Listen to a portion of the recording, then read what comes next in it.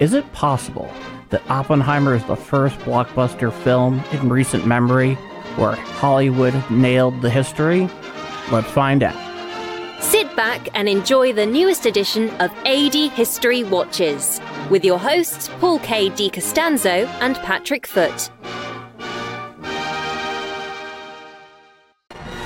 And brought to you live via London and San Luis, Missouri, you are watching the AD History Podcast. I am Paul K. DiCostanzo, and I am joined by my co-host, Patrick Foote. Patrick, you know, this is an interesting occasion, and it's a very appropriate one. For the first time you and I have ever gone and done a show live. Yeah, it's really exciting to be doing this live. We've been talking about it for ages, trying to figure out something live to do, and the planets just aligned. And here we are. I felt like this was a great thing, great topic to talk about for our first live episode, because the whole point of live, it's now, it's present. And we're talking about something extremely present for once here on AD History. We're talking about a recent film that's actually come out only a few weeks back. Yeah, indeed. In fact, we probably would have even done this a little bit sooner, but obviously scheduling was what it was. Yeah, scheduling was in our favor. Well, the thing that's interesting about this little start and our foray into doing some live episodes here on YouTube is, in particular, one, this is roughly our 4th birthday of AD History. So happy anniversary to you and I, right? Old enough to walk? I don't know what children can do. Can they walk by 4? Can they talk by 4? I can't remember. But happy 4th anniversary to AD History. I think those are usually pretty big red flags if they cannot. But that's another story for another time, of course. That, and just given the topic of the film we're going to be discussing today, we fall pretty much square between the 78th anniversaries of the atomic bombing of Hiroshima and then the atomic bombing of Nagasaki. Hiroshima happening on the 6th of August, 1945, and Nagasaki happening on the 9th of August, 1945. We definitely planned that. That wasn't a coincidence. We Totally. You know, we have it all together that much, to be sure. Yeah, we know what we're doing. And so if you are a long-time listener or viewer of AD History or an intermediate term one, you've been following us for a little while, obviously you've noticed that there was a bit of a hiatus there between February and April, or actually really May.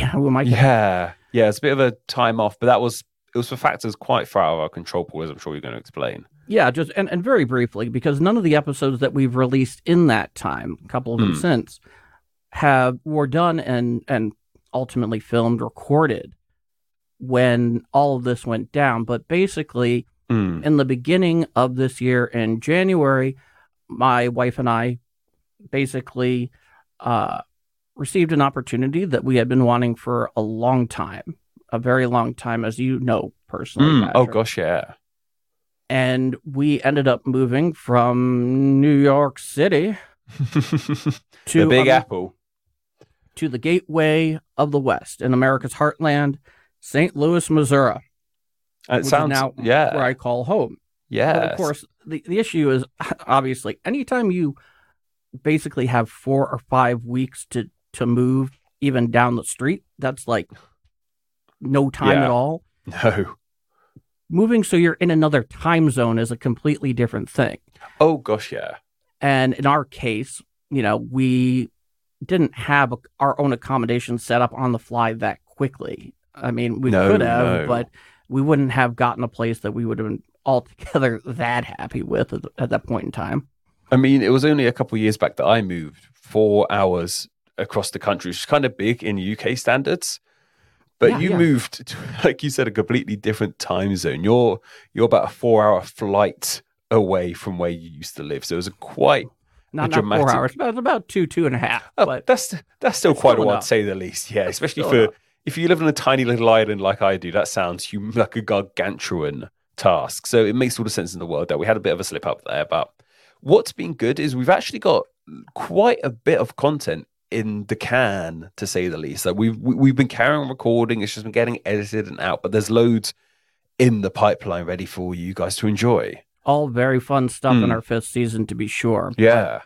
But ultimately, about a couple of months ago, we finally secured the place where this new studio of mine is now located. Yeah, whole studio to yourself. Amazing times. I couldn't be happier with how things have worked out in that regard. So if you are a listener or watcher of AD History and you're from the Midwest, you have AD History as one of your new neighbors. Exactly. So, just a little insight in terms of what's going on here. Yeah.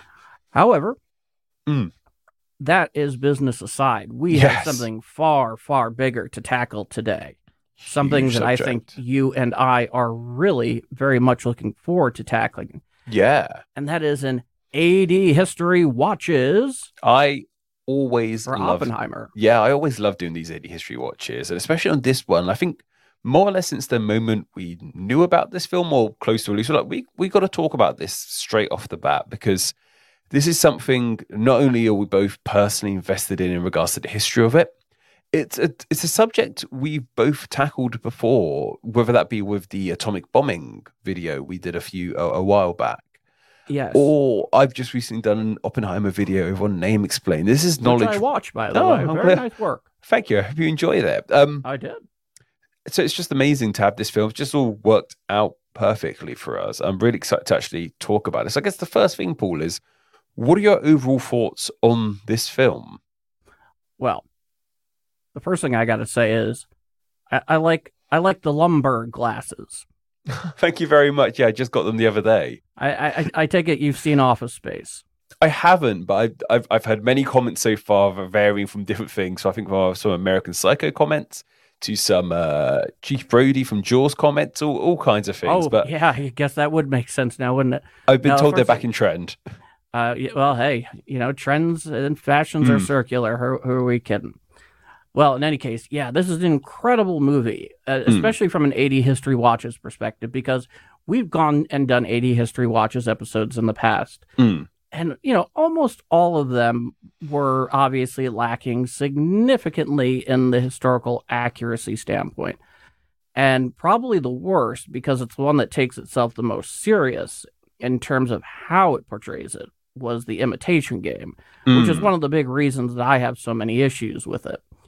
However, this is a very different beast. A very different beast, Patrick, because Christopher Nolan went an extraordinarily long way to make sure that this film in particular was not lacking in that department. And so my overall thoughts on the film are, wow, this is great. We finally have a film that we're, for the most part, other than some, details here and they're minor at best. We don't have to go and sit here for the next hour and a half and correct its homework. No, yeah, I was amazed, like I said, from what we know about the story of Oppenheimer already, who lived a really fascinating life. This is broadly accurate in so many ways. There were quite minimal changes made that we don't need to point out and go, oh, that's not historically accurate. Nolan did a terrific job with portraying the real life history on screen of this film, and I was very surprised by that.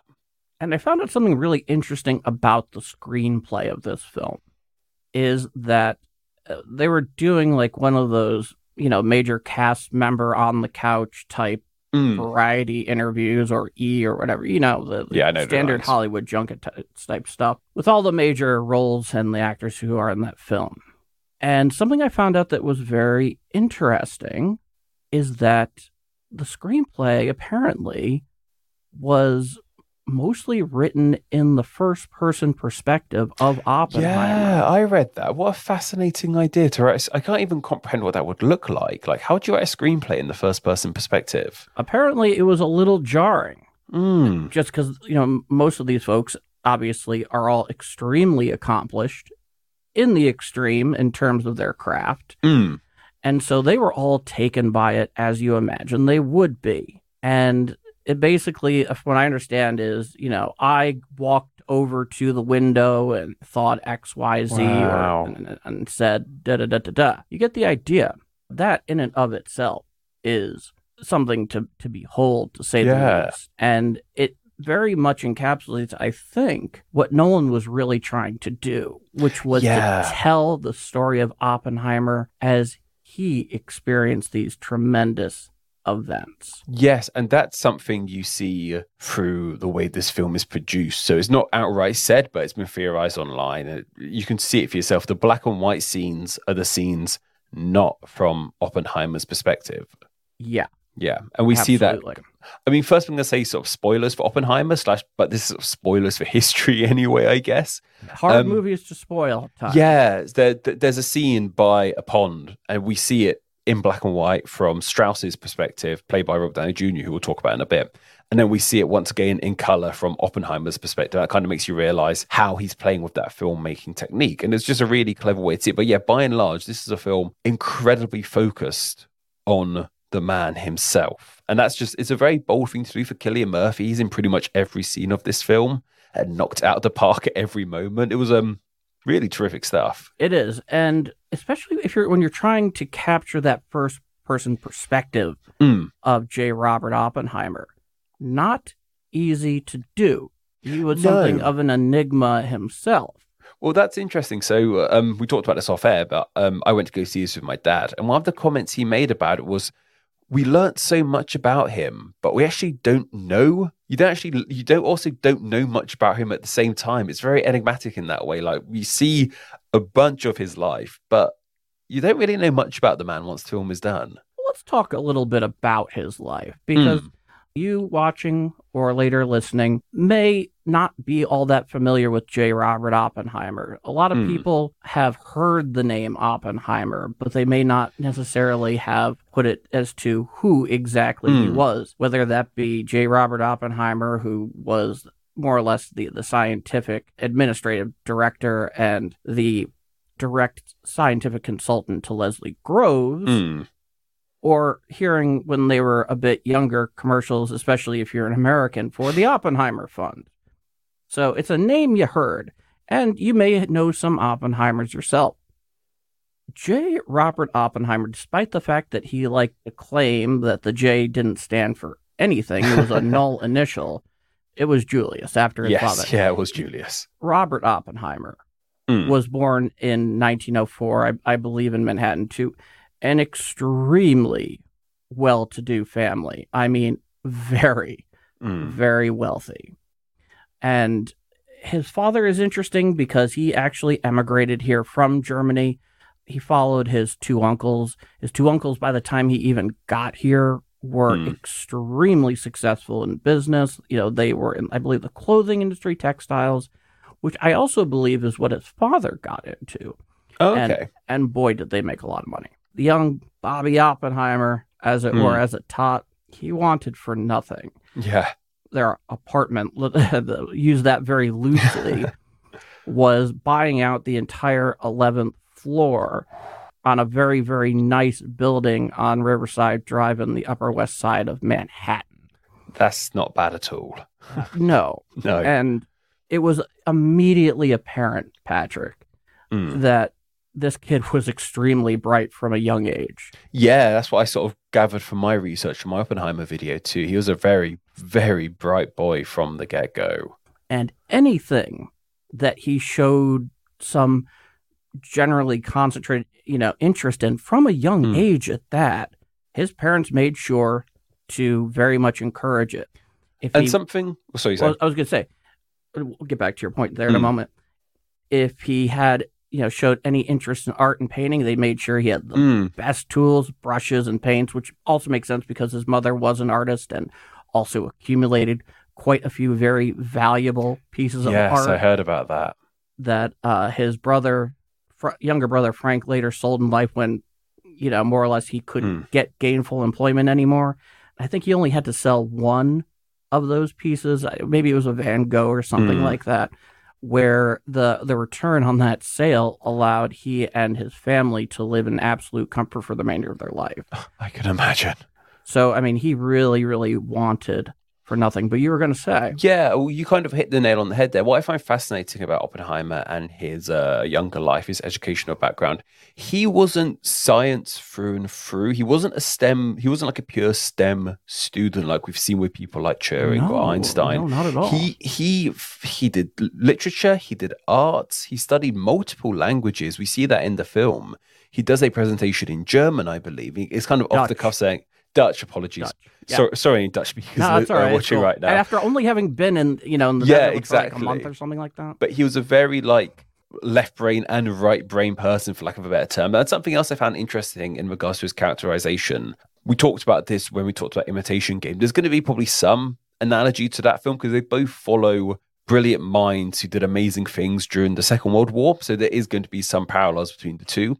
Turing in that film is very much portrayed as like the unsocial genius. And he wasn't that at all. He was an absolute cad in real life, Alan Turing. They didn't go, and we talked about it. I don't know if he was quite a cad, but he was certainly much warmer. Yes, yeah, much warmer and kinder than... and not nearly as like absent.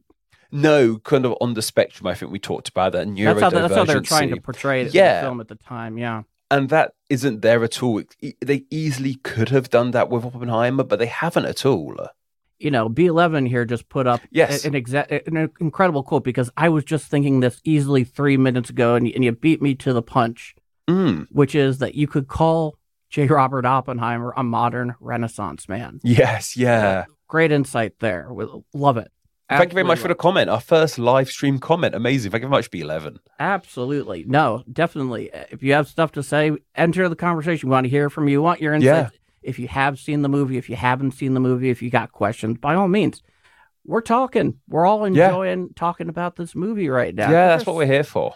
Especially if you're history and, you got to be history to the hilt to enjoy AD history. To be here in the first place, you've got to know some stuff about history. What did you think about all the pink and the big plastic cars, Paul?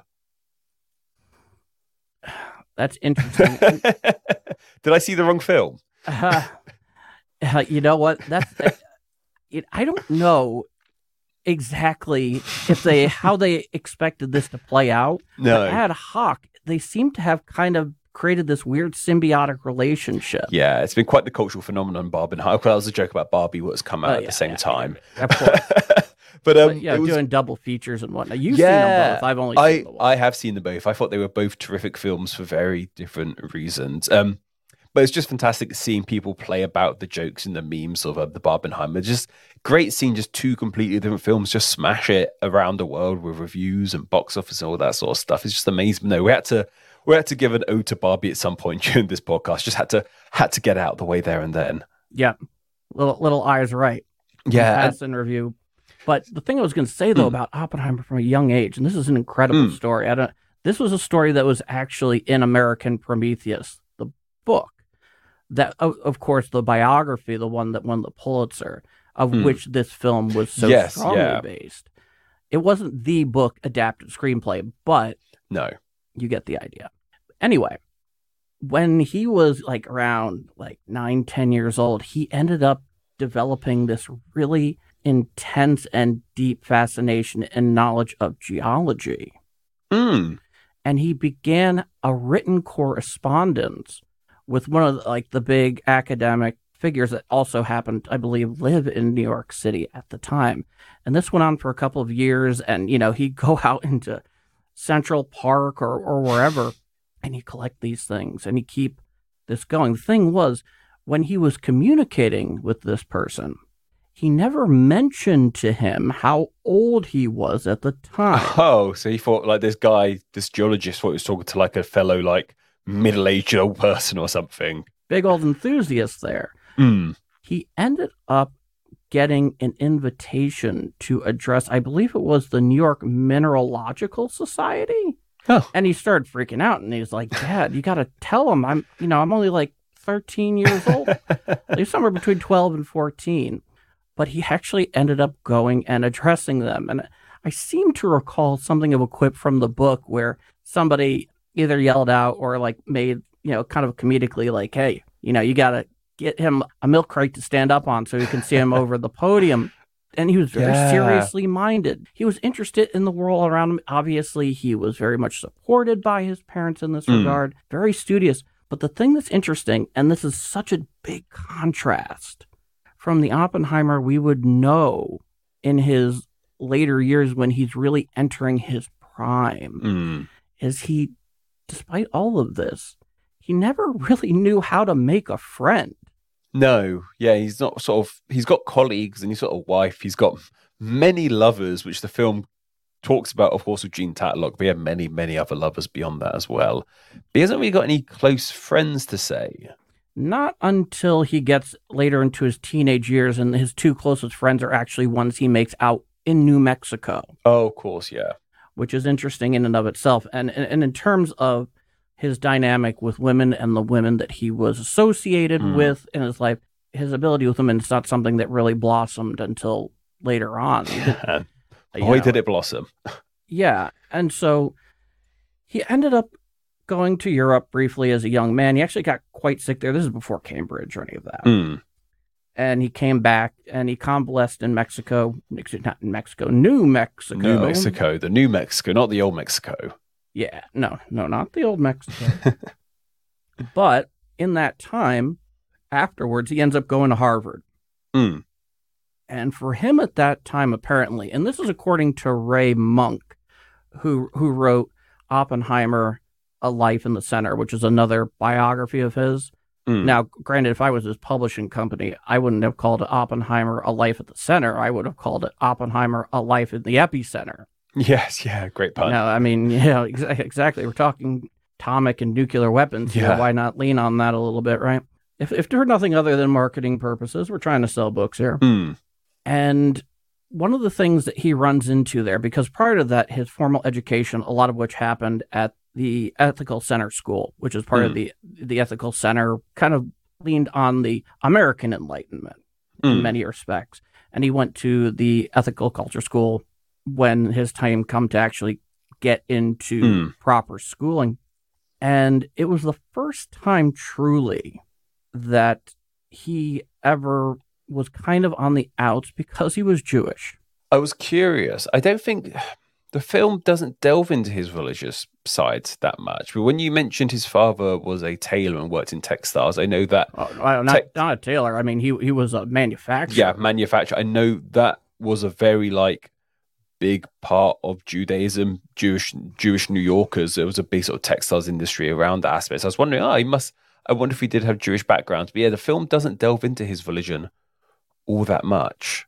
Ray Monk, once again, Oppenheimer, A Life in the Center. I was watching a really excellent address he did for the book at the Institute for Advanced Studies, coincidentally, which Oppenheimer was later in life the head of at Princeton. And for Oppenheimer and his descendants, they, for the most part, not his family directly, but apparently a lot of German Jews were the first Jews from Europe really to come here in any sort of large number. And they were, for the most part, far more established and far more successful by the time you get to the turn of the 20th century and a little bit later after that, and you begin seeing immigration of Jews from Eastern Europe, Russia, and they had plenty of really good reasons to emigrate. The Russian Empire is not exactly known for their track record for humanitarian treatment, and especially not in regards to their relationship to their Jewish populations. Yeah. I mean, just look at the Pale Settlement. Yeah.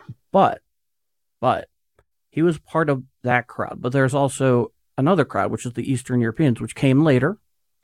They're mostly in the Lower East Side of Manhattan, and much more of a recent, emigre community. Whereas the German Jews had been here longer and more successfully, they could go and live and be successful enough so they can afford to live in a place like the Upper West Side of Manhattan on Riverside Drive, which I have spent many a lovely Sunday morning on the Upper West Side of Manhattan, and there's nothing quite like it at all. I can tell you that much. Even before New York started its huge gentrification, that part of Manhattan has always been very wealthy and very elite.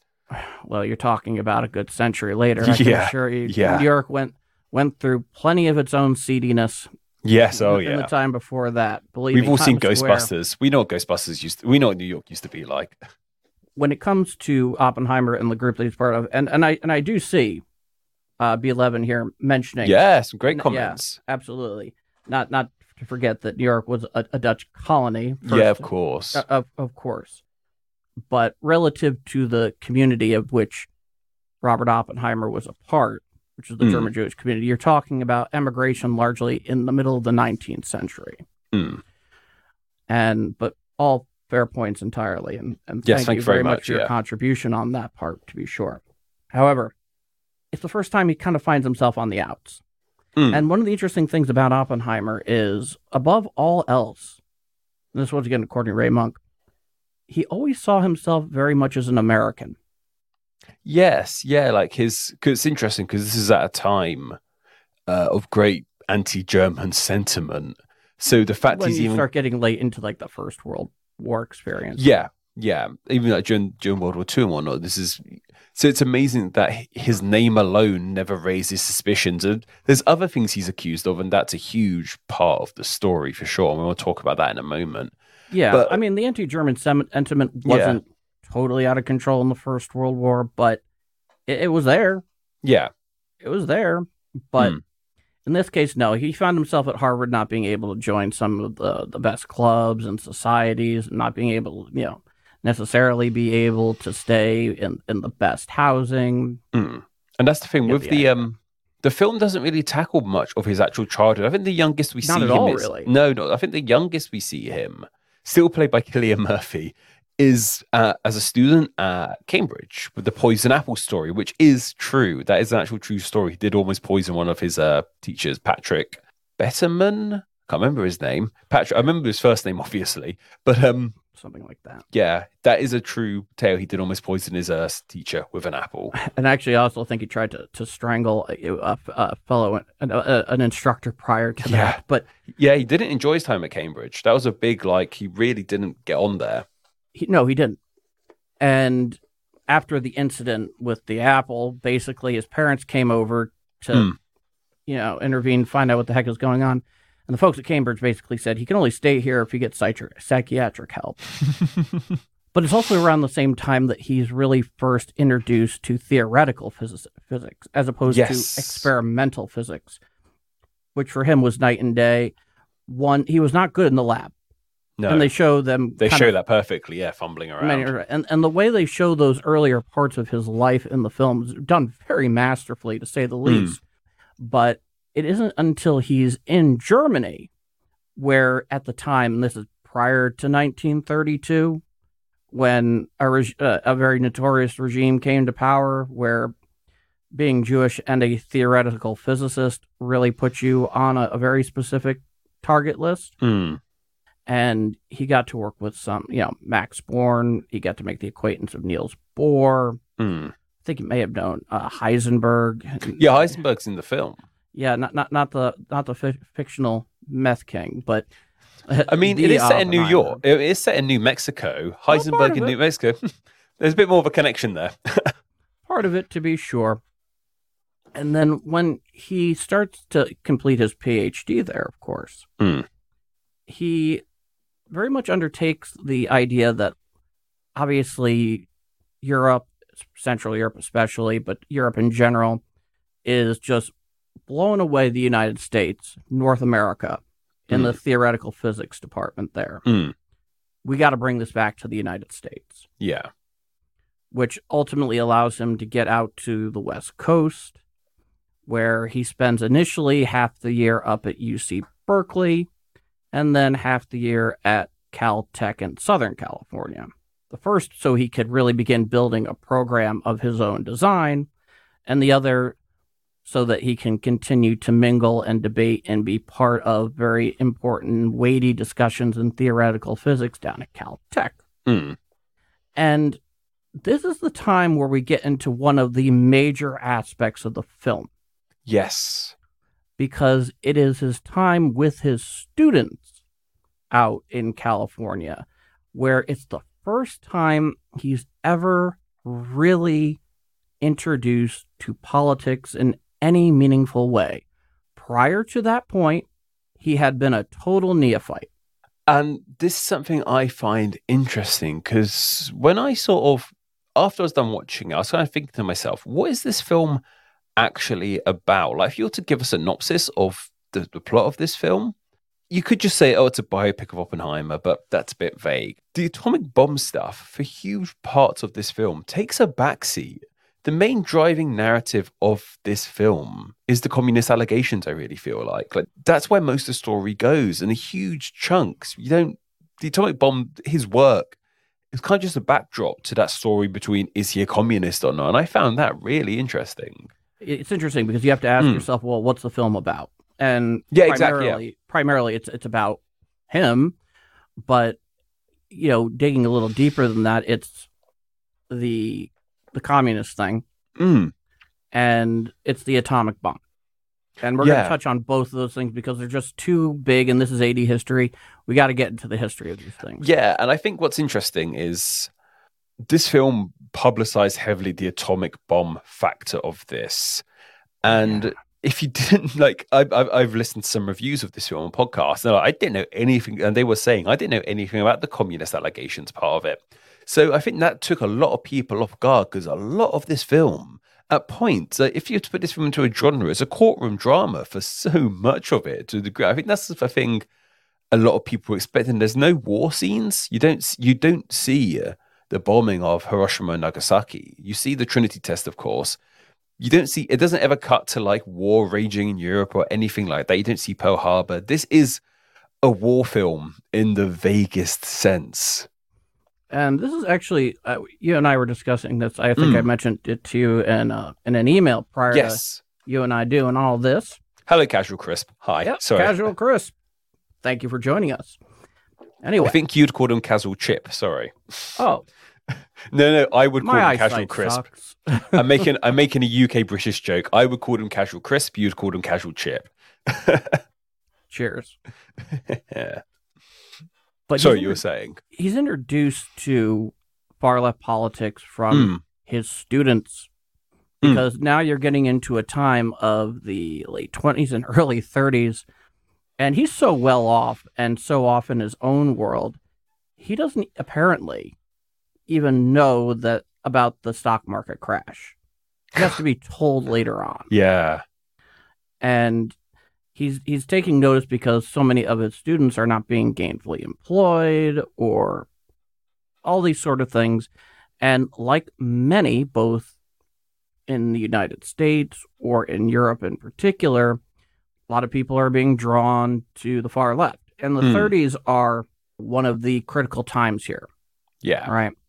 Because there's a couple of things that happen very critically.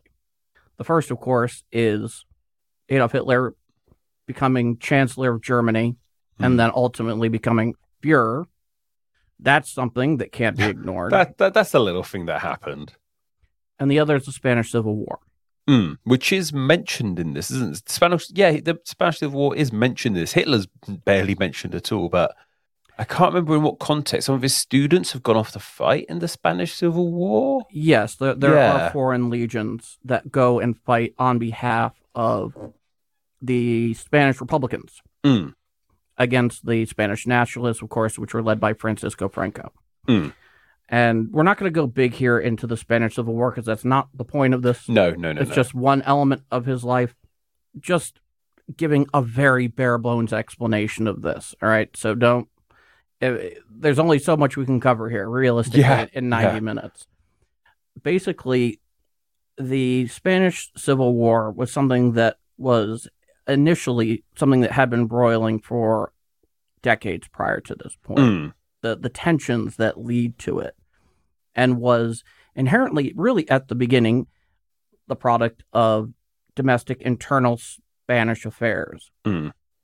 But it does not remain that way for very long, starting 1936, because the main folks who are fighting here, which of course are the Republican government and the nationalist government. In the case of the Republican government, they're very much being backed by the Soviet Union, who, even though they're technically neutral, are very much involved in the Popular Front on the left. And on the right, the Spanish nationalists, led by Francisco Franco, are being very much supported by Nazi Germany and fascist That would make Italy. sense. Yeah, that would make sense. One of the big early moments of the war is the case of Franco is getting the portion of the army that is loyal to him in Morocco and the Canary Islands onto the Iberian Peninsula. And the Navy did not turn the way that they had hoped, aka the guys that are going to give us a ride. So they needed to be airlifted for the most part. And after some hemming and hawing and some convincing, Hitler allows us to go forward in terms of Luftwaffe support to get them over. But it doesn't end there. They start supplying them with all sorts of things, because this is interesting, because this is in Antony Beevor's The Spanish Civil War. Fantastic account of this conflict. Apparently, there wasn't even enough munitions in the country in the first week of the war, in Beevor's words, to last fighting for a few days. So, you had Nazi Germany and fascist Italy backing Francisco Franco and the nationalists. And of course, you have the Soviet Union backing the Republican government. And this attracts folks from on the left very significantly, who will go over and fight. Yeah. In fact, his wife, Kitty, her second husband, is killed fighting in the Spanish Civil War. That's where it's mentioned in the film. I remember saying he died for nothing. He died because I remember that mentioning there. Yeah, it wasn't good. And in the case of Oppenheimer, he gave quite a bit of monetary contribution supporting the Republican side of the conflict. But his interest only lasts so long, and that particular war lasts for 3 years. With a definitive victory on the part of Francisco Franco and the nationalists, who will end up being very much indebted to Nazi Germany and fascist Italy for being able to achieve just that, though they remain officially neutral and non-belligerent during the Second World War. One thing that's undeniable about the Spanish Civil War, Patrick, I don't know that you'd be familiar with this, because I know that's not so much your bag. No, I know quite minimal about the Spanish Civil War, in all honesty.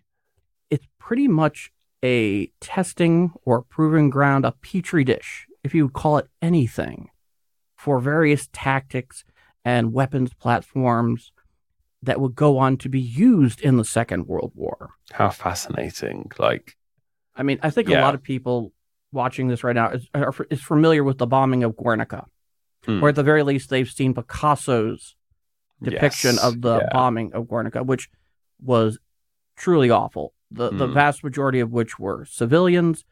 It was only on the way to the place that they really wanted to bomb. It was vicious. But compared to the destruction that would come from the air in the Second World War in Europe and in Asia, to be sure, Guernica was a baby taste of what would follow. Fascinating stuff. And so a lot of folks on the left in the United States, Europe, they were all, this was a big cause. However, there's one last thing that happens in the 30s that sends everybody in a tizzy. And that tizzy is the Molotov-Ribbentrop Pact, also known as the Nazi-Soviet Pact.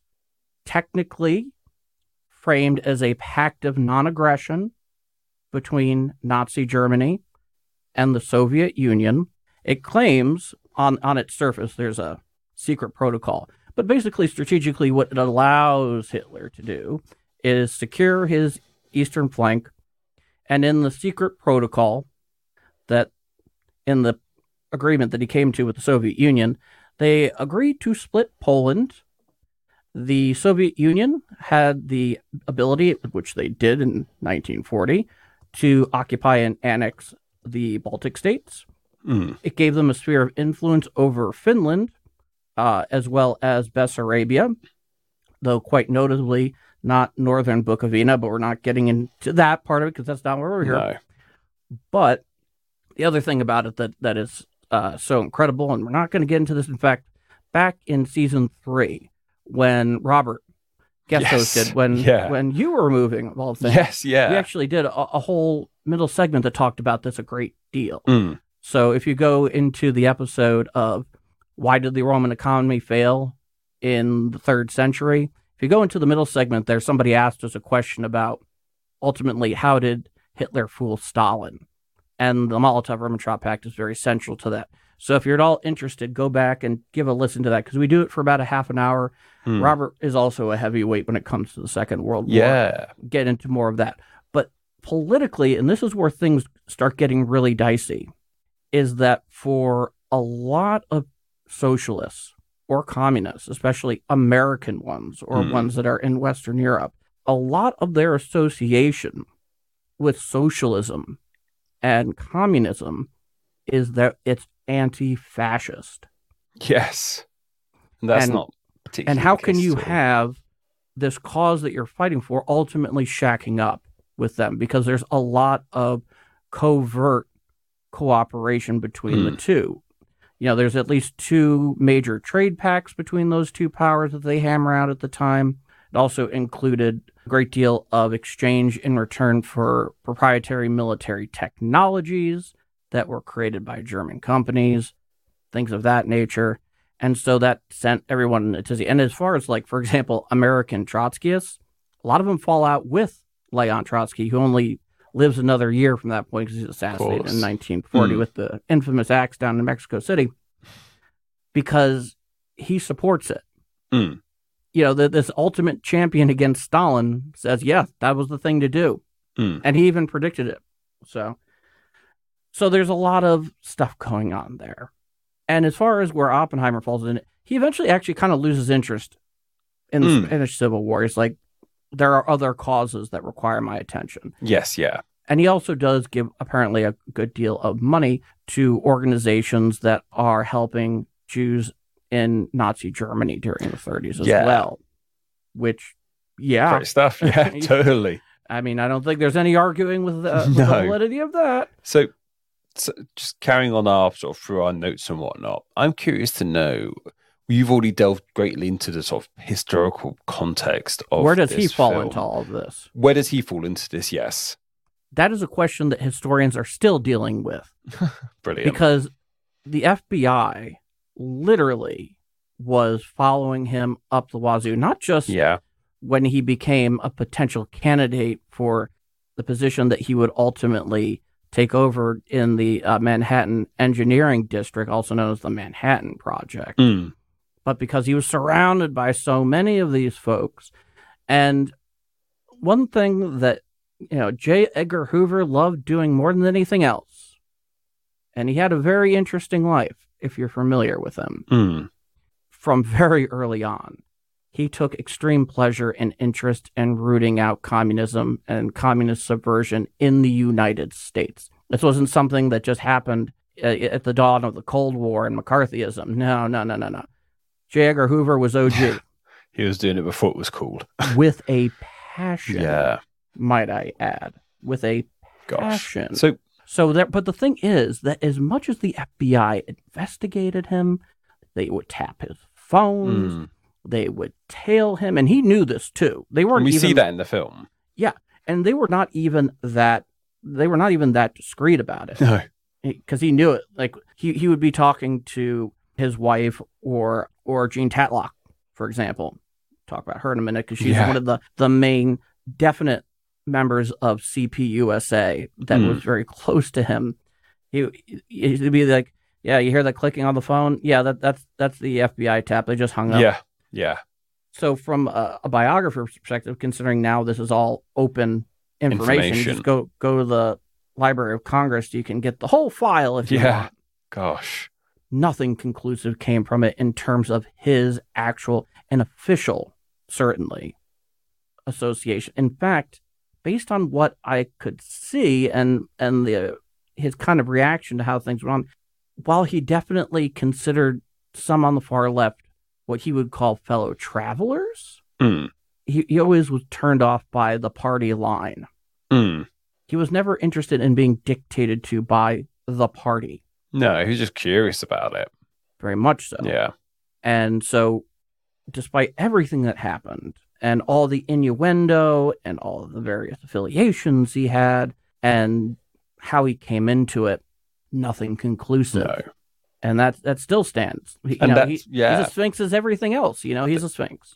That's kind of like how the film, spoilers, that's kind of the conclusion of the film after the trials and whatnot. They say they don't think he's communist, they don't think he's a threat. They still take away security clearance for different separate reasons, but that's later on. That's after the war. That's way after the war and whatnot. But it's just interesting how much that dogged him.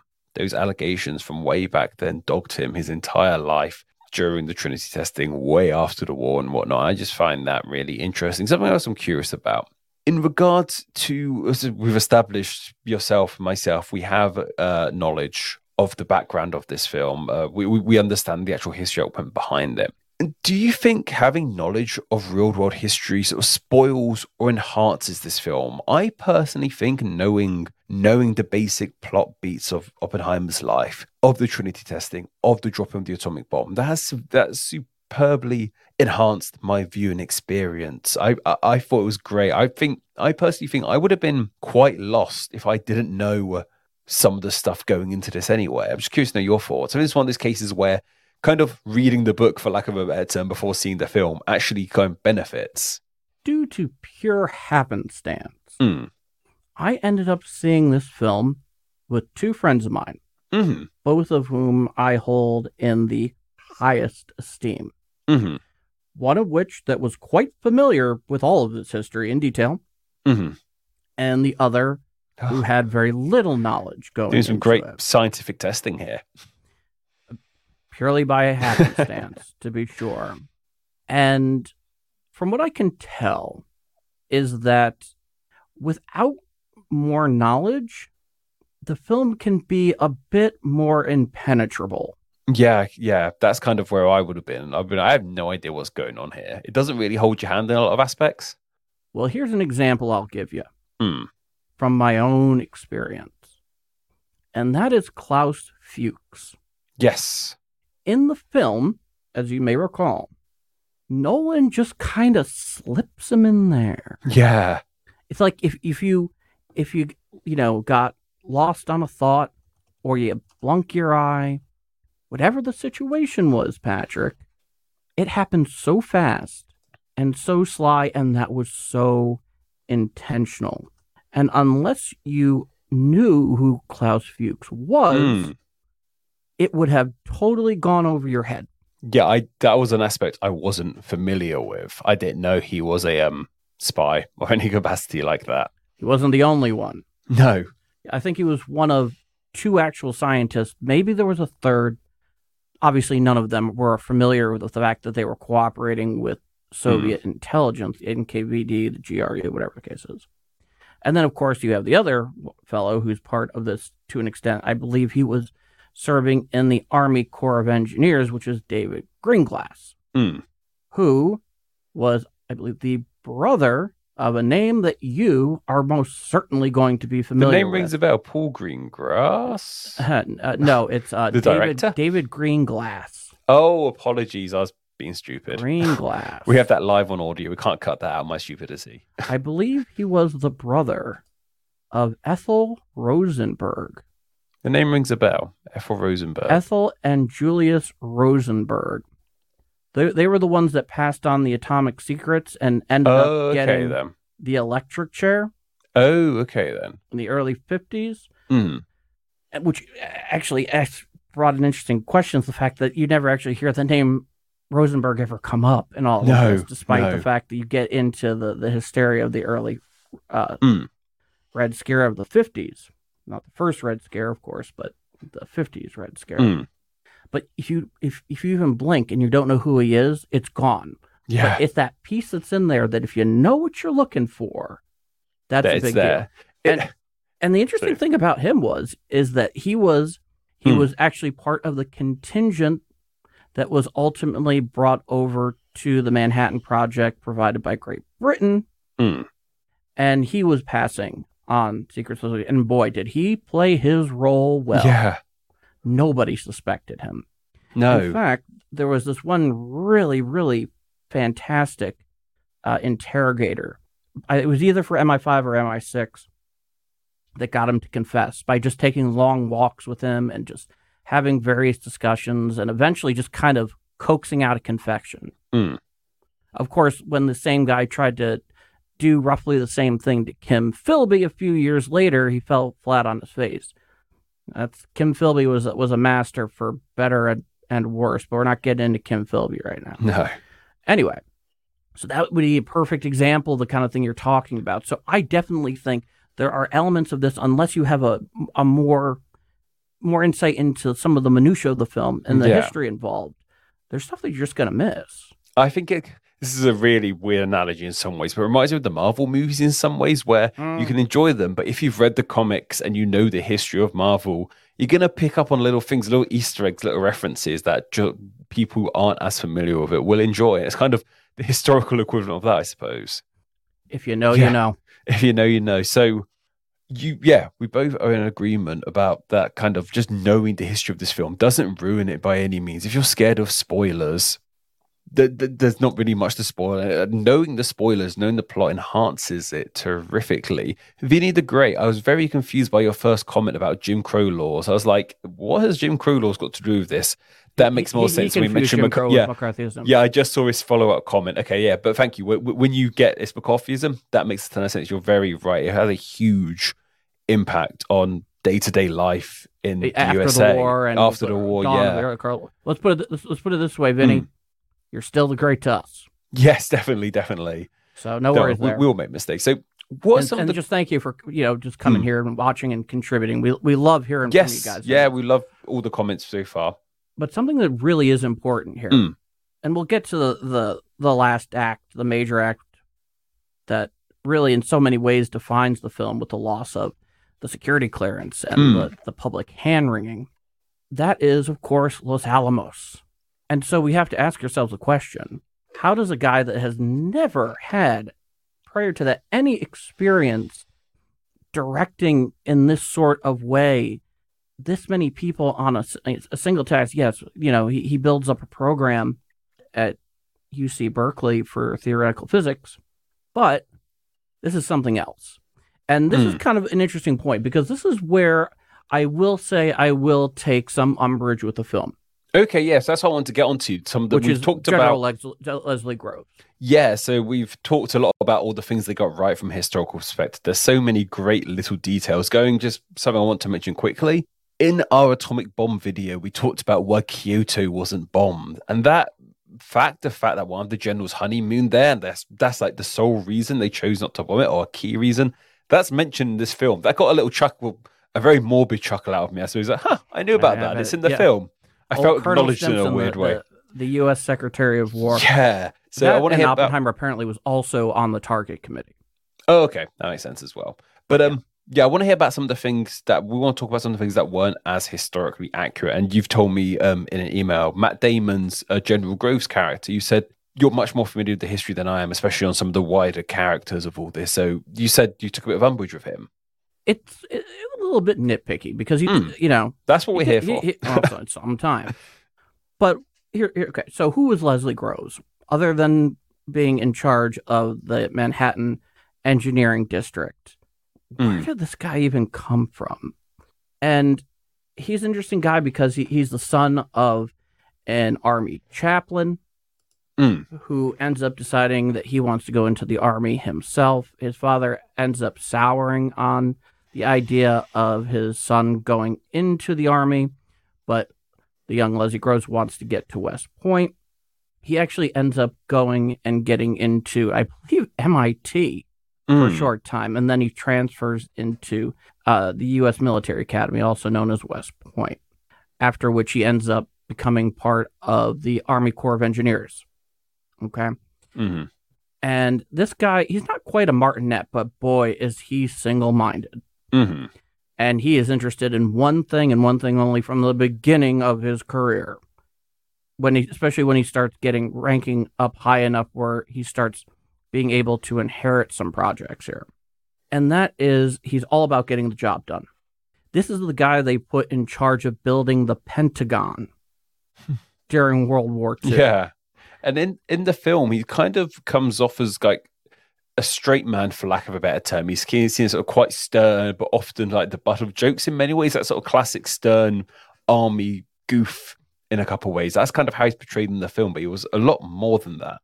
Yeah, and actually that was the thing that I was kind of about, because while he was not a martinet, he was very seriously minded. And he actually, when it came to jokes, if one of his subordinates made a joke, he looked down on that. Yeah, I can't even make that up. Yeah. He wasn't, from what everything I can tell, he was not like some foul-mouthed brute. He was just very, very serious. He did not give compliments or encouragements easily. His feelings were, you did a good job because that's what you were supposed to do. You're not going to get a high five for doing your job the best way you should be able to do it. So this is the guy they put in charge of the Pentagon, and they built the Pentagon. By the time he even gets to the Manhattan Engineering District, he's already handled over $8 billion of federal funds in various projects that he had been put in charge of. And you can calculate that out for inflation over on the inflation calculator. If you go into Google, just put in 1941 or 42 as a good rough estimate. Put in 8 billion, and then put it in today's dollars, and realize it would be even more than that today. Despite the number you get. And the thing that's interesting about him is the fact that he is so drawn to Robert Oppenheimer. And the question that, based on all the candidates that they ultimately interview, the big question is, why? Why him? Why him? And it's pretty, I wouldn't say it's simple, but it's interesting because this guy is an engineer. Yeah. Yet at the same time, he still kind of comes off, and this is not just a movie, this is also in various very credible writing and histories on the subject. He very much needed an interpreter. And so he met a number of potential directors that would potentially fill the slot that Oppenheimer did. But he couldn't understand a damn thing they were saying to him. He'd walk away just like, okay, I'm not going to be working with this person. But when he encounters Oppenheimer, he is so impressed by how well he's able to boil down and explain these incredibly complicated concepts and make it digestible, where it doesn't simplify it or oversimplify it, and still communicates all of the very important elements that this is a part of and that it needs to be a part of and what he needs to understand. So even after he meets Oppenheimer, he still meets a whole bunch of other folks. And it's still in his head like, this Oppenheimer guy, this is the guy I want to work with. Well, that's the skill. Like, I say anyone could be highly intelligent, but obviously not anyone could be highly intelligent. But like, there's a big distinction between like just being clever, but also being clever and being able to explain succinctly your ideas, be able to communicate that. It's the term that science communicators. And Oppenheimer had that ability, which so many other great scientists haven't really had. Then, you don't get famous by just being a scientist in so many ways. You get the ones who are more well known, your Einsteins, your Oppenheimers, they're the ones who had this capability to be elegant with their words and communicate the science they were talking about. Turing, once again, is another prime example of that. Yes, and the amazing thing about their relationship, which is outlined very well in one of the books that I consulted in preparing for this, which was called The Genius and the General, very much focuses on their collaboration. Oh, okay, then. First thing to really establish here, Oppenheimer was working for growth, yes, and the other way around. No, the film, I think, often makes it seem like that. That's not unfair. No, yeah. The other thing is, and this is something else that Groves notices, is that this Oppenheimer fellow, he is going to make the recruiting process, which is already going to be extremely difficult, a lot smoother. And it wasn't that smooth anyway. No. Because at the end of the day, they looked at a bunch of sites that could have housed this portion of the Manhattan Project. And let's be clear, this is also mentioned to some degree in the film. But if I remember correctly, and we talk about security in this case and making sure, and wartime security for a top secret project, compartmentalization.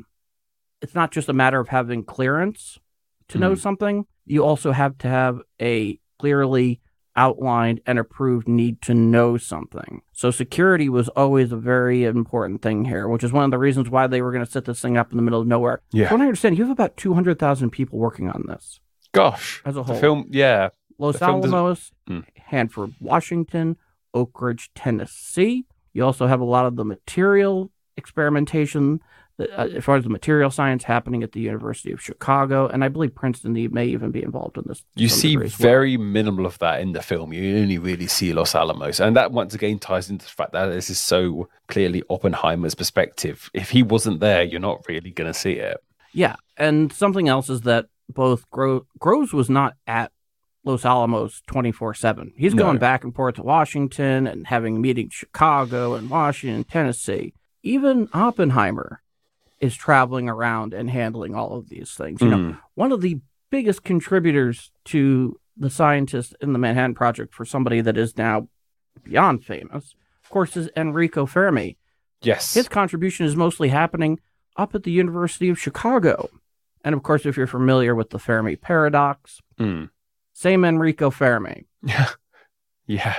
So they're not there all the time, but they know they're going to have to set this thing up in the middle of nowhere. And he knows that Oppenheimer is going to be able to recruit and, you know, basically get these people on board, because the living conditions out there in Alamogordo, up on the hill, where they ultimately, the hill is what they considered, you know, Mesa, more or less, where this is all going on, it's still going to be hard living. You know, Oppenheimer does everything possible to get as much out of Groves as possible in terms of improving quality of life for people that are going to be mostly isolated out there. It's not that you can't leave. You're allowed to leave the center, the controlled portion of the camp, go up to Santa Fe, whatever the case may be. But you have a lot of single men. You have a lot of families. You have some single women that are working there. And I do mean that in a scientific role, not like an administrative secretary. Yeah. Oh, yeah. Even though that was also certainly going on. The film covers that. I think I can't remember her name, but there is there's a scene about one of the female scientists who were part of the team. Yeah. And so this is a really good example of how where you're beginning to really see that Oppenheimer charisma that was totally absent early in his life, where people are so drawn to him, so loyal to him. Once again, just this charismatic leadership. We're not talking about Alaric in this case, but we're talking about Oppenheimer. This is another example in many ways of charismatic leadership. They're drawn to his personality in so many ways, and he has so many connections. And one of the ways, of course, he ends up really pitching to these folks that give us your time, give us your energy, make the sacrifice, because we're trying to beat out the Germans. Yeah. That we cannot let that happen. And that's one of the big driving points of the film, is how far have the Germans come along with their bomb. And it gets revealed that they aren't anywhere near as far as the Americans were, as the Americans initially thought they were going to be. But that's a big factor behind this film. Well, the Germans are not as far as they thought they would. So that's what I meant, yeah, but the Germans were, yeah. And that's part of the video that you and I did last year. Did the U.S. have to drop the atomic bombs in World War II? Is that for most of the war, the Allies didn't know just how behind the Germans were. But since successful nuclear fission occurs in 1938 in Germany, which is smack dab in the Nazi regime era. Yeah. This is a very dangerous thing. That and Werner Heisenberg is still sitting there. And we can talk more about him another time. Yes, definitely. They're very much worried about this, and they should be. Yeah. They absolutely should be. And the thing about the Manhattan Project and this whole scope is that in many ways, it was really only the United States and the Soviet Union that had the resources and theoretical capacity to undertake this particular undertaking. Yeah. You literally needed an entire nation economy behind you. And luckily, the United States, we ended up getting known as the arsenal of democracy. No, you guys have your war chest is pretty well covered, to say the least. Yes, and we're producing all sorts of things, of course. But the United States really, even at that, is really the only folks who could pull this off. Yeah. Speaking of pulling it off, what did you think of the Trinity test scene? I thought that was an absolute that was, I said, despite how much of this film is about the communist allegations, that kind of scene alone kind of brings it all back. And that's the scene a lot of people are there to see, the actual testing of the atomic bomb. Supposedly minimal CGI was used in the explosion itself. Apparently it was done through miniatures and camera tricks. What did you think of that whole scene? I thought it was absolutely spectacular, between the use of lighting, the bomb itself, sound, the time between the sight and the sound reflecting the speed of light versus the speed of sound itself. I thought it was wonderful. I find it amazing that we now live a period in time in filmmaking, major motion picture filmmaking, where 10, 20, 30, 40 years ago, special effects, CGI were the ultimate flex. Totally. It's kind of gone full circle. It's gone full circle, where being able to pull off something like that entirely using practical effects. I think there was minimal CGI involved. I don't think it was completely practical. I've heard conflict. They haven't revealed how it was fully done, but it's still amazing. The truth will come out. Yeah. And going back to Barbie, that's one of the... I was reading an article about the two films. That's one of the reasons... Oh, there's a whiplash. Go ahead, yeah. It's one of the reasons these two films are thriving so, because people are just bored of CGI, just like drivel, like going back to the Marvel movies as well. They're just sort of like these green screen, look like they're filmed in a cupboard half the time. I think Oppenheimer is very proud of its practical effects, and Barbie likewise use a ton of practical old school effects. That's what people is just resonating with people at the moment. No, that whole scene was wonderful, very, very, very breathtaking. It was an immense feat of filmmaking. Christopher Nolan, goodness gracious, my friend. And goodness gracious. And there were some really terrific sort of Nolan touches, because this is a Nolan film after all. He's got his sort of signature things. The way the chronology of the film was interesting. It kind of flitted between timelines and the black and white aspects. Highlighted, as we mentioned, the parts that weren't Oppenheimer's perspective. Edited fantastically. It was just, you could tell this was a very well-crafted film from a director who is quite into his films, I'd say. He is one of the greats. Yeah. In the prime of his career. That's something to savor. And I think one of the last things, which for the last sort of 20 minutes or so... Well, there's one thing I do want to touch on first, though, because this is so important. Okay, sorry, carry on. About the Trinity test. Oh, okay. That particular device they called the gadget. And you hear that term in the film. Yes. In fact, even the Soviets later on, a couple decades later, when they were in Cuba and the Cuban Missile Crisis is going on, they all referred to the nuclear weapons that are on the island down there as the gadget. just something to put. Yeah. This thing, in this case, let's be clear, you got the two different types of atomic bombs. Yes. You have the one from the uranium-235, and you also have the one that's plutonium. One that's the gunshot one, which is the uranium-235, which all the scientists that were involved there were so confident was going to work. The plutonium implosion device, which is the one they tested at Trinity, that was the outlier.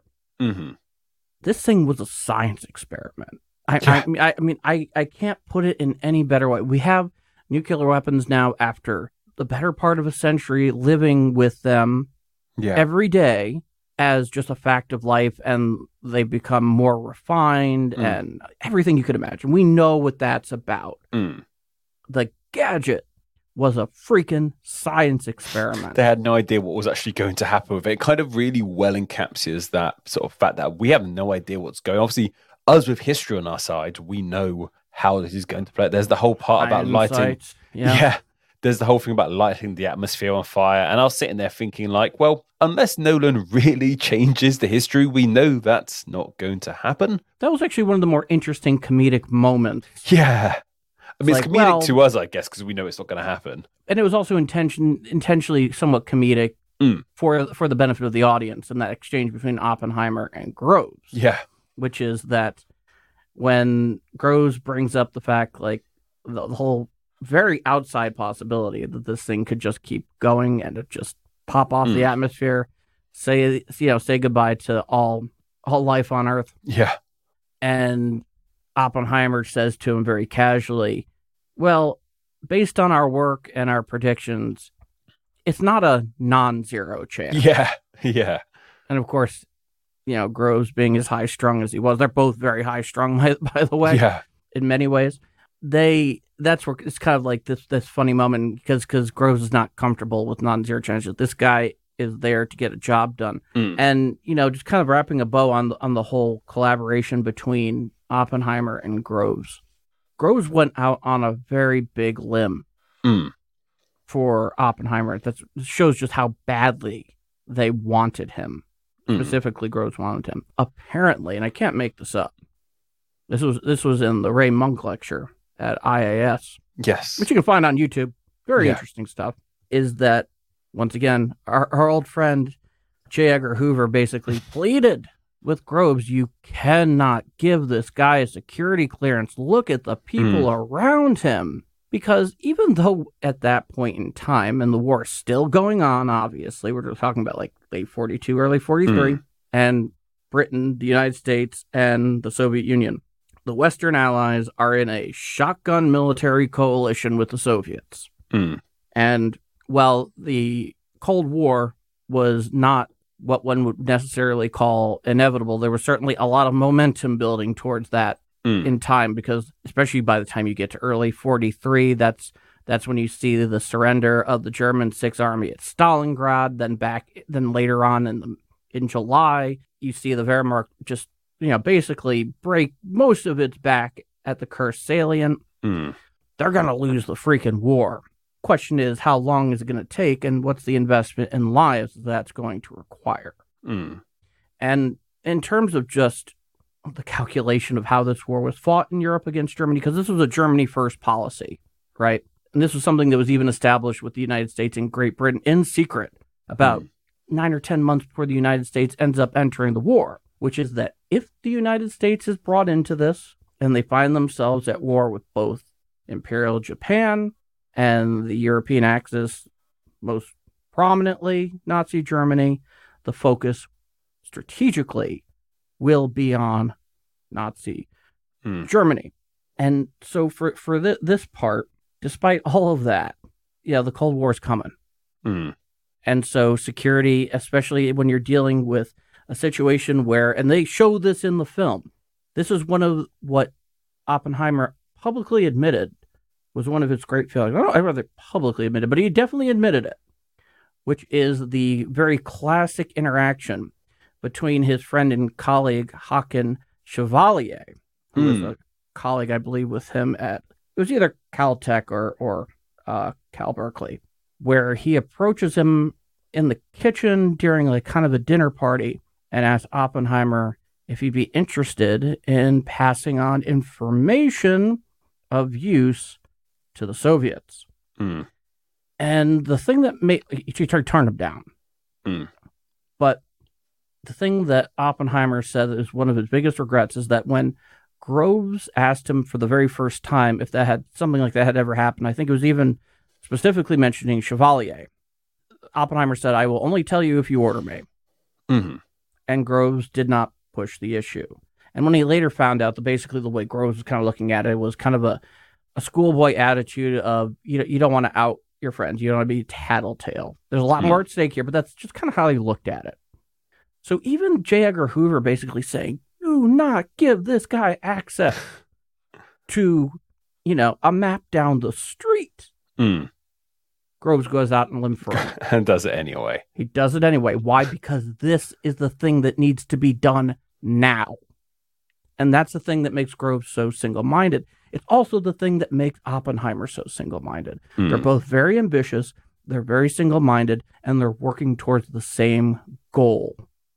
And they build this thing out there in New Mexico. The gadget is a science experiment. And I cannot emphasize enough, Patrick, how incredible it is that I believe this thing was successfully tested. Trinity happened, I think, on the 18th of July of 1945.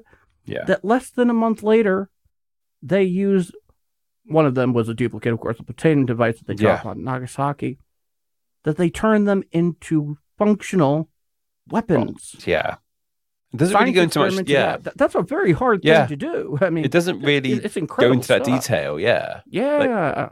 You see the Trinity absolutely. test, then all of a sudden they're being shipped up and sent away. And you don't see the bombing in Japan as much. You see kind of Oppenheimer's mental state. He kind of envisions a young woman in front of him with her skin deteriorating. Imagine some sort of charred remains on his feet, but you don't see anything directly. And that, once again, that ties into how this is Oppenheimer's narrative, his first person perspective, that he wouldn't have seen that himself, or he would have only heard it on the radio. So that's only how we really hear about it as well. It's just fascinating stuff. So I think for the last 10 minutes or so, I want to just talk about some of the characters and the actors who portrayed them. What did you think of Cillian Murphy as Oppenheimer? I think he was born for the role.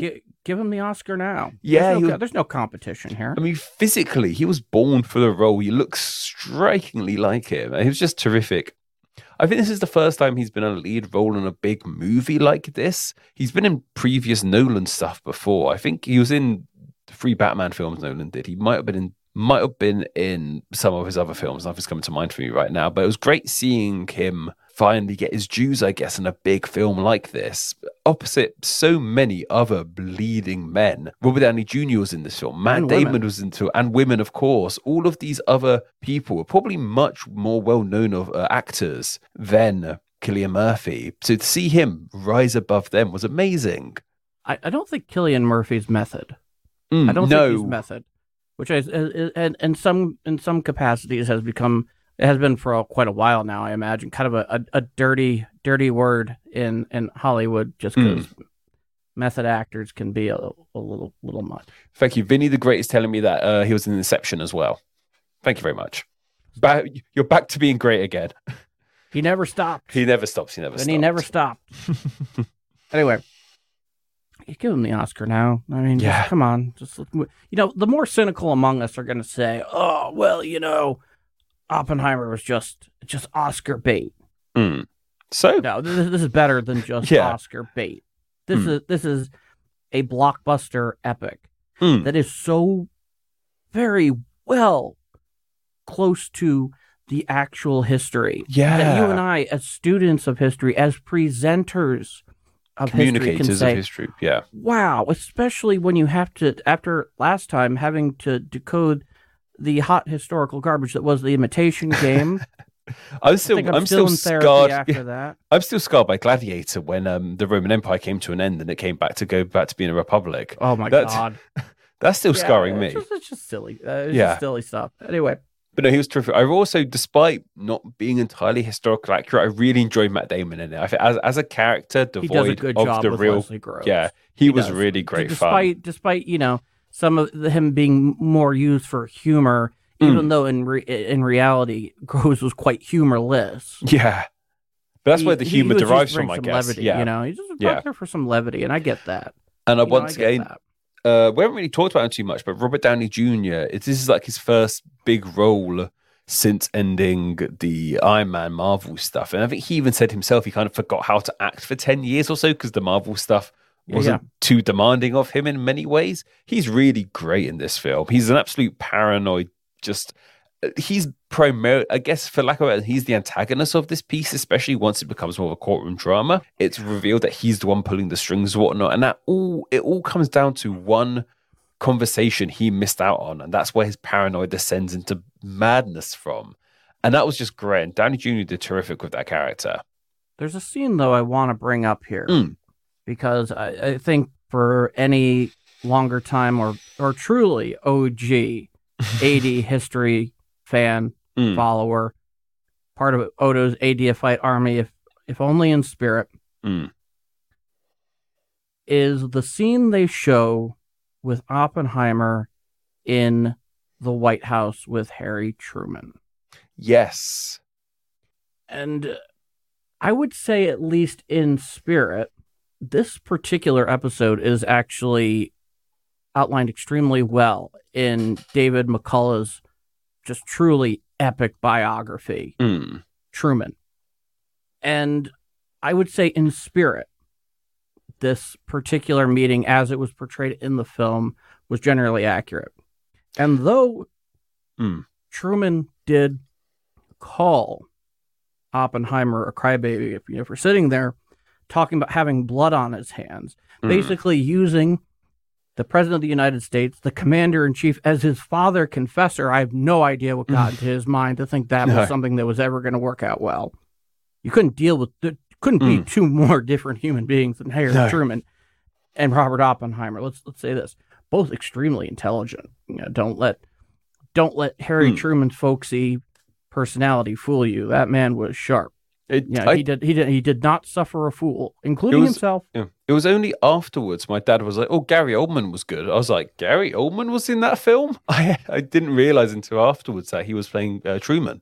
It's interesting to think that he has now portrayed two leaders of the Western Allies. Of course, yeah. Just get him a Stalin and then we're good to go. Well, in any case, I don't believe he ever actually called him a crybaby to his face.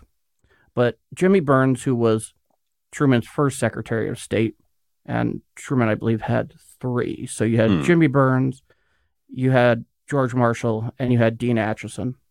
When the meeting was over, well, the first thing that Truman said to him was, it was my decision to do this. This is on me. And we all have blood on our hands. And then once he very hurriedly got that meeting over with, he basically said, Jimmy Burns, what a crybaby. I don't want that man in my office ever again. And this is really important because in the film, it comes off almost callous without a bit more context of what's going on with Harry Truman. Now, let's be clear about this. 80 history is based fundamentally on nothing in history was inevitable. Yes. But there are some things that you just look at it and you say, wow, there was definitely momentum there, that it was a very high probability outcome. Whether it was Harry Truman or whether Roosevelt had lived long enough that the decision fell on him, they were both going to make the same decision. I mean, heck, Roosevelt is the one who more or less initiated this thing.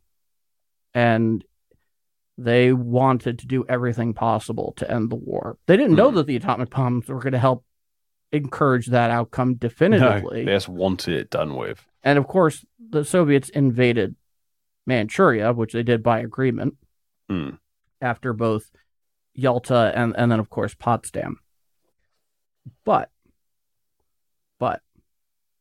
in later years, because Harry Truman is a fantastic subject for a biographer, because he just wrote so many letters to his wife, to his family, to his daughter, to his friends.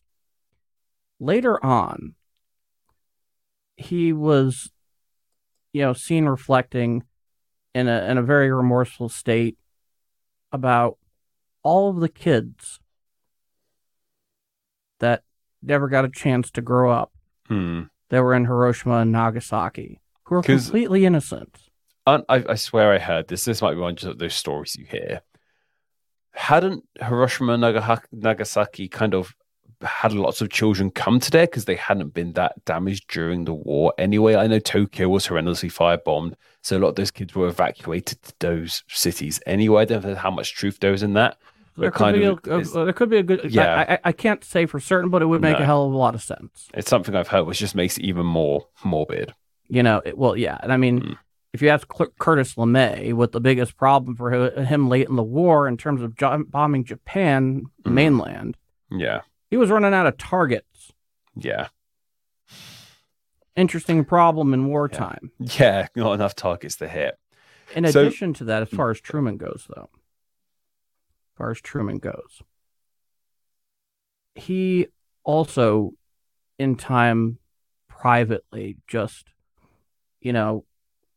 he had to deal with it himself. The weight of that decision, exactly, and he was a man who very much believed in a power higher than himself, and he thought that he may have to answer for that at some point. That's just who he was, and so when he's approached by Oppenheimer, and I'm looking into this knowing the greater picture here with the benefit of hindsight, I think one of the reasons why he was so bothered by the Oppenheimer interaction is because it must have struck a nerve of something that was already going on inside of him. Mm-hmm. To be approached like that. I mean, how do you handle something like that? No idea. It's almost like it's beyond us. Yeah. From Oppenheimer's perspective, this sounds strange. It was in kind of some ways Truman was trying to comfort him, being like, I was the one who made that decision. Don't you worry about it. Which is, it's almost like in a weird roundabout way, trying to take the burden off of someone's shoulders in a very ham-fisted way, I feel. And that was the thing, though, about Oppenheimer, is that he did a lot of public hand-wringing. And he's been criticized over that ever since. If you remember Lewis Strauss, who unfortunately in this episode of AD History Watches, we won't really be able to get so much to that because, you know, we've only set aside so much time for this. Yes, yeah. We can answer questions about it later if you listening or watching, whether it be live right now or later when it is syndicated onto the podcast directories in its audio-only form, though we wish we had you today. Yeah.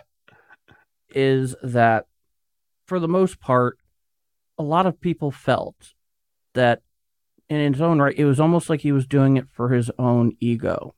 And more to the point, later on when he was asked, I was watching an interview with him earlier today. I believe it was in 1963 or 64.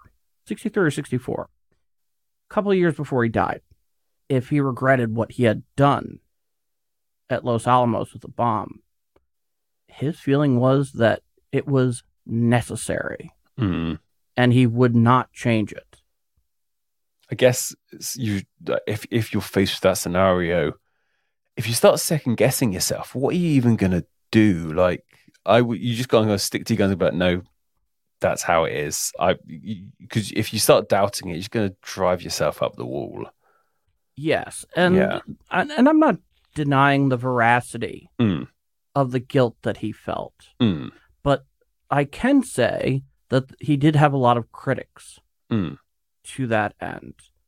And once again, if the audience is interested, you listening or watching, wherever you may be listening or watching, either live or later on, want to ask us questions about that specifically, be sure to email us at adhistorypodcast@tgnreview.com. Once again, that's adhistorypodcast@tgnreview.com. You can also tweet it at us at adhistorypc. Send us a comment or a direct message at facebook.com/adhistorypodcast or instagram.com/adhistorypodcast. And we will definitely get back to that. But like we obviously have a limited time here today. Yeah. Before we wrap up, I just really want to highlight Emily Blunt's Kitty Oppenheimer and Florence Pugh's Jane Tatlock, two fantastic roles. I mean, this film is so large. How do you get all of it in 90 minutes? I know. I just think Emily Blunt in particular was terrific because Kitty Oppenheimer had a very unpleasant, tortured life. And it kind of captures that every now and then. There's that one scene after the Trinity test where it cuts back to Kitty Oppenheimer at home with the two screaming children as she just looks exhausted. And it's just a fantastic reminder of what the families behind these people were going through. They had their own stuff going on at that time. And it's just a great reminder of that. And Jean Tatlock was a really troubled soul in so many ways. It's hard to say her relationship with Oppenheimer helped her out. Obviously, who knows what would happen if she didn't meet her. She met her own sad demise via suicide. There is a theory that she was assassinated, and there's a quick shot of her head being pushed under the bathtub with a gloved hand, which is kind of an allusion to that. Yeah, that was, I mean, that's not so subtle. No, just a little bit subtle, just a little bit on those. But no, I think those two were both terrific, showing their roles of, I guess, kind of being highlights of Oppenheimer's personal life and kind of the tragedy in so many ways that surrounded his personal life. It is. And unfortunately, it does seem that for a guy that started out as largely, socially inept, he became quite charismatic and also, I guess a Casanova. He brought a lot of pain to the women that were in his life in that way. And those two very and that's much the highlighted unfortunate that. thing a lot of times about these tremendous figures, these great figures. And when we say great, let's be clear about this. We are not talking about this in a moral context. No. We are talking about this in a stature. Quantity over context. quality. You know, obviously Einstein was not particularly a great husband either. No, he was a terrible husband. But when you're the father of general relativity and considered possibly the greatest scientific mind of all time, those kind of personal details kind of boil away because they just don't matter as much in the big picture. No, not at all. And speaking of Einstein, we're going to wrap this up real soon. Yes. I just want to highlight Einstein because at points he almost felt like he was a vision to Oppenheimer. So that one scene when just as his lawyer disappears, Einstein walks out of nowhere and Oppenheimer's like, "Thanks, Einstein." It just seems like, are you just envisioning you're seeing this person here? Obviously, that's not the case, but it was fascinating seeing him, and he was portrayed by a British actor. I can't remember his name, but he was very well portrayed in this as well. It's just odd. I find Einstein to be such an iconic image. I kind of forget he was a real human being that existed in many ways, Einstein. So just seeing him as a character in a piece like this, I found very interesting. It is. It really is. And so here's the question that I think I want to ask those our tremendous listeners, viewers, subscribers, those that make this whole 80 history thing worthwhile. Yes. After I see a movie that really touches me, something that I think is a great piece of cinema, and that one of the things I can definitely say, even though it's going to sound kind of strange given the answer I'm going to give you, in an age where there's so much content, that you get something here that's truly cinema. When you see a truly great one, that kind of ineffable, indescribable feeling the next day after seeing it. Did you experience that? You, Patrick. I think I did. You watching right now. I think I did. As much as I enjoyed this film, it didn't happen for me. Didn't happen for you. Fascinating. Maybe I have to go back and see it a second time. Maybe it could have been my state of mind. A third time, I think, for you, Paul, wouldn't it be? I thought, no, I didn't get a chance to see it a second time. Oh, apologies. I thought you said you saw it twice. Okay, apologies. Yeah. Yeah, you're not to remove the veil too much, but Paul had a little tumble a week ago. And I'm on the mend now, but you're doing good. Sure. Yeah, I'm hanging in there. Story for another time. I think leave that question of our comments. Yeah. No. One final question. What would you rate this movie? One last question. One last question. What would you rate this? Nobody can refuse one last question. No. What would you rate this movie out of 10 as a movie? And what would you rate it out of 10 in regards to historical accuracy? I think as a movie, I'd give it like an 8, maybe. But in regards to historical accuracy, maybe a 9 or so. I think this one really hit the nail on the head. Out of everything we've watched for AD History Watches thus far, I feel this has done the best job of showing us the history, the real history. So this is a complicated question. I'm just asking for a couple of numbers, then we can go home. We're both home. Oh yeah, we're both in our homes. I can go have some dinner. Yeah, dinner. Yeah. 1 in the afternoon. It's 5:00 somewhere too. Anyway, in an age where there is generic Marvel movie number 597th, where everything has to have a sequel or has to be some bloody revival. This movie shows in a very singular fashion that we don't have to be destined for crap getting shoved down our throats. That even though a biopic are biopics truly original? Is it an original piece of fiction? No, of course it isn't. But as we have learned, when it gets into biopics or movies about historical epics of actual events, just how low the bar can be. Beyond just a simple popcorn entertainment. Mm. This movie did a fantastic job. This is an era-defining film.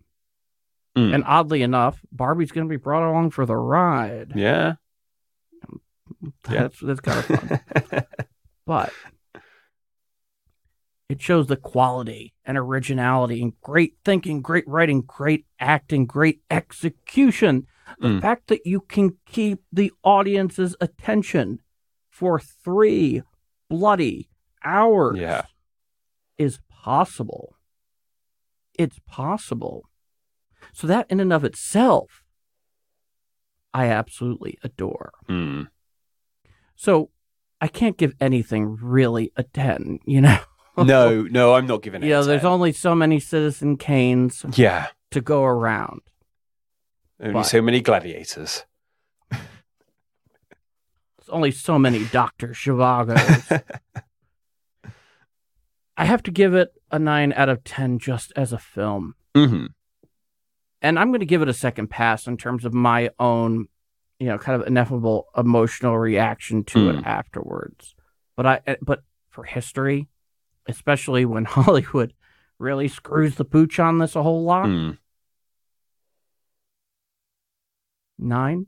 Yeah, that's where I'm at. I would happily say it's a 9 out of 10 because the only things getting a 10 out of 10 is a documentary, that being a well-made documentary, I suppose. Like when you're doing a fictional retelling, there are going to be aspects you're going to have to change.